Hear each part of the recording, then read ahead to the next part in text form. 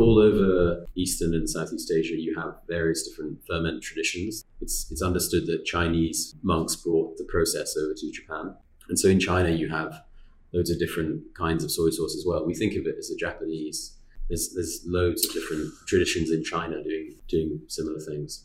And South and North Korea, they also have their own particular way of making it. I'm not Japanese, so as you can see, and so I'm not trying to create a traditional Japanese miso because how could I? It's not really my place to do that. So I'm trying to do something different. This is Jonathan Hope, a former Ottolenghi chef and the CEO of Kultured, a brand new direct-to-consumer miso paste brand. The magical paste, which has long been a cupboard staple in Asia, is slowly building popularity in the UK, and Jonathan is hoping to take advantage of that newfound popularity. Jonathan is one part businessman, but I would also describe him as an artist, as he spent the last year refining weird and wonderful creations by training the miso process on non-traditional ingredients. I was excited to understand more about miso, and I started by asking Jonathan what miso actually is.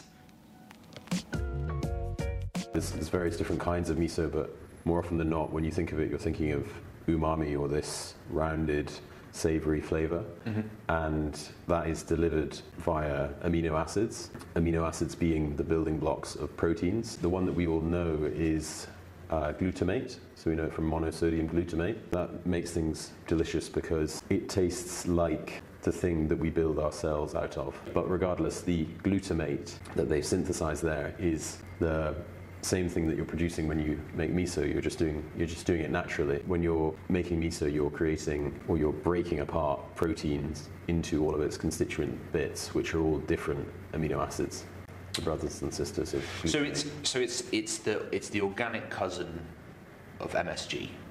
You could say that in a kind of paste. And so if somebody asked me what do I do with my miso, I would say if you use salt on something, you can use miso. Where does it come from? The main ingredient of miso is koji. Koji. And koji can mean the spore, but it can also mean rice or barley that has been inoculated with that mold spore. The use of koji is we are creating enzymes to digest whatever we want to make our miso out of. So you have sweet miso and you have red miso, and so one is made of carbohydrate and one is made of protein. And any carbohydrate or protein? Yeah, you could miso a leg of lamb or a hot dog. This is Served With podcast, and you're listening to the former Ottolenghi chef Jonathan Hope explain about his direct-to-consumer miso business, Kultured. But I was done with talk. It was time to actually try the miso and see if I could identify which one's the haribo. I make miso with like organic, local British ingredients. So all the koji I make, is grown on pearl barley. Yeah. Because we grow that in this country. And I do it mostly with heritage British peas and beans. Oh, this is good actually. This is made with waste sourdough bread. Okay. So I have a bakery nearby me. Is that the best one? Which is the best? It's not about best. How would you describe the smell then? I don't know. It's quite sweet. There's like a perfume, sugar. Perfume is a good word. It's sweet. I'm going to say there's a kind of the word that's arrived in my head is funk. There's a kind of funk to it. Especially if you're fermenting something like haribo, there's a lot of sugar in there, and so you'll have wild yeasts that are just present in the air, and they will, if they're given the chance, they will turn those sugars into alcohol. But yeah, on its own, it's very, so tasting as we are at the moment is like hand grenades. Okay, so this is going to be strong flavours. These are going to be very strong flavours. So I would start. Which should I start with then? Which is the subtlest flavour? So this is sourdough. This is amazing. So this is waste sourdough bread. It smells a little bit like malt loaf. It's funkier than saurine, and actually it doesn't taste like saurine. It's way saltier and more kind of bacony. There's a wave of sugar and salt basically that kind of one slightly slower than the other, I think, kind of rolls up your. So this is the other relatively serious one. This is Carlin Fox. And these two are, and so sorry, that one was sourdough. That's actually very good. This is Carlin Fox pea. It's a yellow pea. It's a British pea. Okay. I like that. So it's quite nutty, isn't it? Yeah. I use the word butter a lot, but it's quite buttery. It's like a cheese. That tastes like cheese. Right, which one next? This one. This is... so now we're on the R&D shelf, right? We've moved on from the refined products. And this is what? You tell me. It's very sweet. It was once a sweet thing. It's like dessert territory, right? So this is the haribo. This is the haribo. Yeah. Do you get the artificial, like the cola flavour? It's interesting how the unmistakable, that like strange cola-ness just doesn't die. Smells of red. Is that? Yeah, you're on the right track. I'm going to say it's pepperoni. Close. It's a pizza. Yeah. Okay. Without pepperoni. Okay. But the pepperoni-ness comes because there are inevitably proteins in the pearl barley that will have transformed into amino acids. And that's why we think pepperoni is delicious. I'm quite pleased with my guess. I feel like I kind of got it. If I said pepperoni and the answer was pizza, even if it was... They both begin with B. It was not a pepperoni pizza. Okay. It takes so much. I have no idea. Do you get... I get blue cheese when I taste this one. You know what I was going to say? I was going to say a bacon sandwich. It's close. It's a Happy Meal. So it's a burger and a portion of fries. And so the reason you've got almost like this blue cheesy note is because when you ferment fats, I was saying you can make a miso from any carbohydrate or protein, but when you ferment a fat, the fat will break down into fatty acids. And in a small quantity, that's pleasant. That's like any cheese, you smell it and you get that musky dairy smell. But if you if you had a scale and you just gradually ramped up the fatty acids, after a certain point, you get over a threshold where it will begin to smell like vomit. This is Served With Podcast, and you're listening to Jonathan Hope, the CEO of Kultured. Now, I was curious to find out how far Jonathan had gotten finding buyers and prosecuting his new business. So, okay, cool. So that's miso. Let's talk about the business a little bit. It started as a bar. It's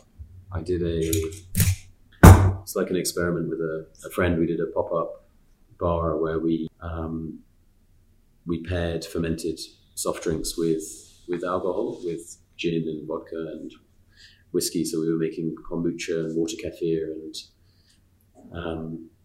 we had like a menu of different fermented things. And we did that for 6 months. Could not find a way to make any money. But yeah, so we did that, which was a learning experience. I then went back to work in restaurants. A friend of mine was opening Ottolenghi's new restaurant, new at the time restaurant. So I went and worked there for another year and a half before trying to start Kultured again, but as making miso.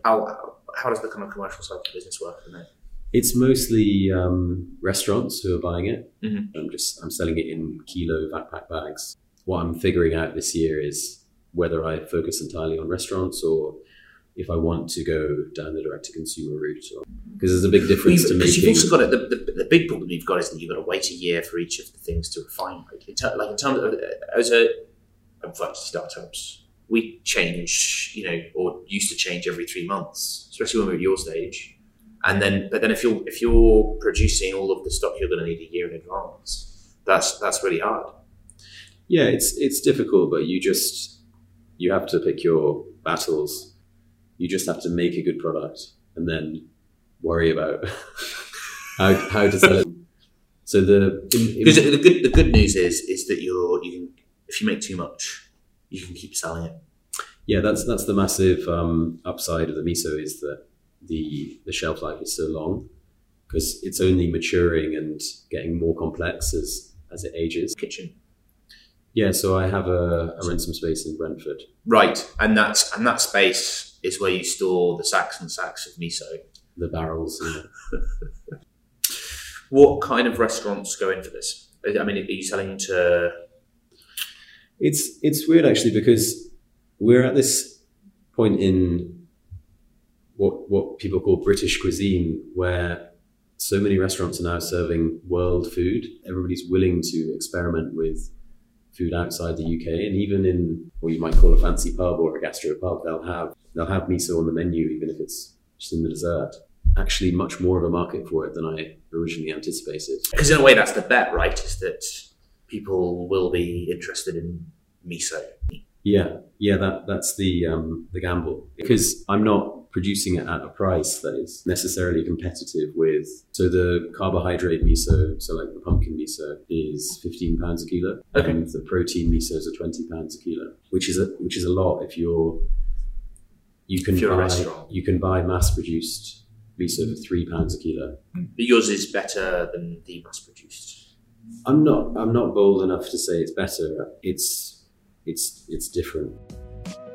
This is Served With podcast, and you're listening to Jonathan Hope, the CEO of Kultured, a direct-to-consumer miso brand. Finally, it was time for me to ask the fundamental question of his business. How does a food become popular? How does a food become popular? I think just aggressively marketing it. You think it is driven by the companies and not by on the consumer side? I think it's always both. When I say aggressively marketing it in jest, but I think people buy into feelings, but my intention for the next week is my first week where I'm full time on miso. Yeah. And I'm going to make 4 TikToks a day. I think that people buy into feelings, and that's why I'm making the stuff that I deem to be a good product. I'm pushing and I'm telling stories about the Gregg sausage rolls, Wenzel's bacon miso, because I want to get people excited and I want to get people to feel it's fun, which is also delicious. Like, it has to qualify on both fronts. Yes, it needs to be like, oh wow, you made this paprika Pringles miso mayonnaise. Yeah, why or how? But they're asking those questions because they actually want it, because it actually tastes good. If it's a limited edition bacon soy sauce brewed in a Lefroy barrel, the question for you is like, can you build a story about that is entertaining enough that it's not just about entertaining, it also has to taste great. Yeah. You're not just making like novelty products for the crowd. But can you tell a story that is worth telling to somebody else at the pub? Yeah. That somebody overhears and is like, I need to go and tell my friend about that. At the minute, it's mainly restaurant buyers, or like 80% restaurant buyers? Probably 80% restaurant. What kind of restaurants buying? Mostly British restaurants. Just British restaurants. Because I've approached Japanese restaurants, and more often than not, they're like, we have miso from Japan. Yeah. Who are you? So do you sell to Ottolenghi? I do, yeah. Yeah, they are, because their food as well is very diverse. There's the foundation in the Levantine, in the Middle East. But they, like, if you go to Rovi or Nopi or one of the delis, it's not just Middle Eastern cuisine. It's like they take influence from everywhere because they're just fans of flavour. Yeah. And I mean, I guess there's going to be some restaurants who are interested in selling it because of its story and because it's kind of unique thing. And there's going to be, but then it also actually has to just stand up on the taste alone, where there's restaurants who are going to be like, we're not going to tell your story, we're just using it because it is actually the best ingredient. I think that the journey is going and finding those places and finding those people, and more often than not, for me, it's like I'll know if it's going to work or not in the first 5 minutes of going into somewhere, because I'll either connect with the head chef or the manager, or I won't. Mm-hmm. And it's always about a relationship that you develop. The product is almost secondary. This is Served With podcast, and that was former Ottolenghi chef Jonathan Hope talking about his new direct-to-consumer business, Kultured.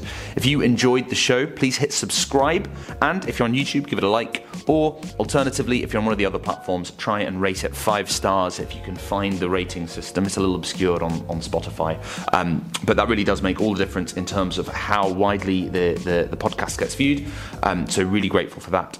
Served With is brought to you by StoreKit. StoreKit is the easiest mobile ordering system on the market.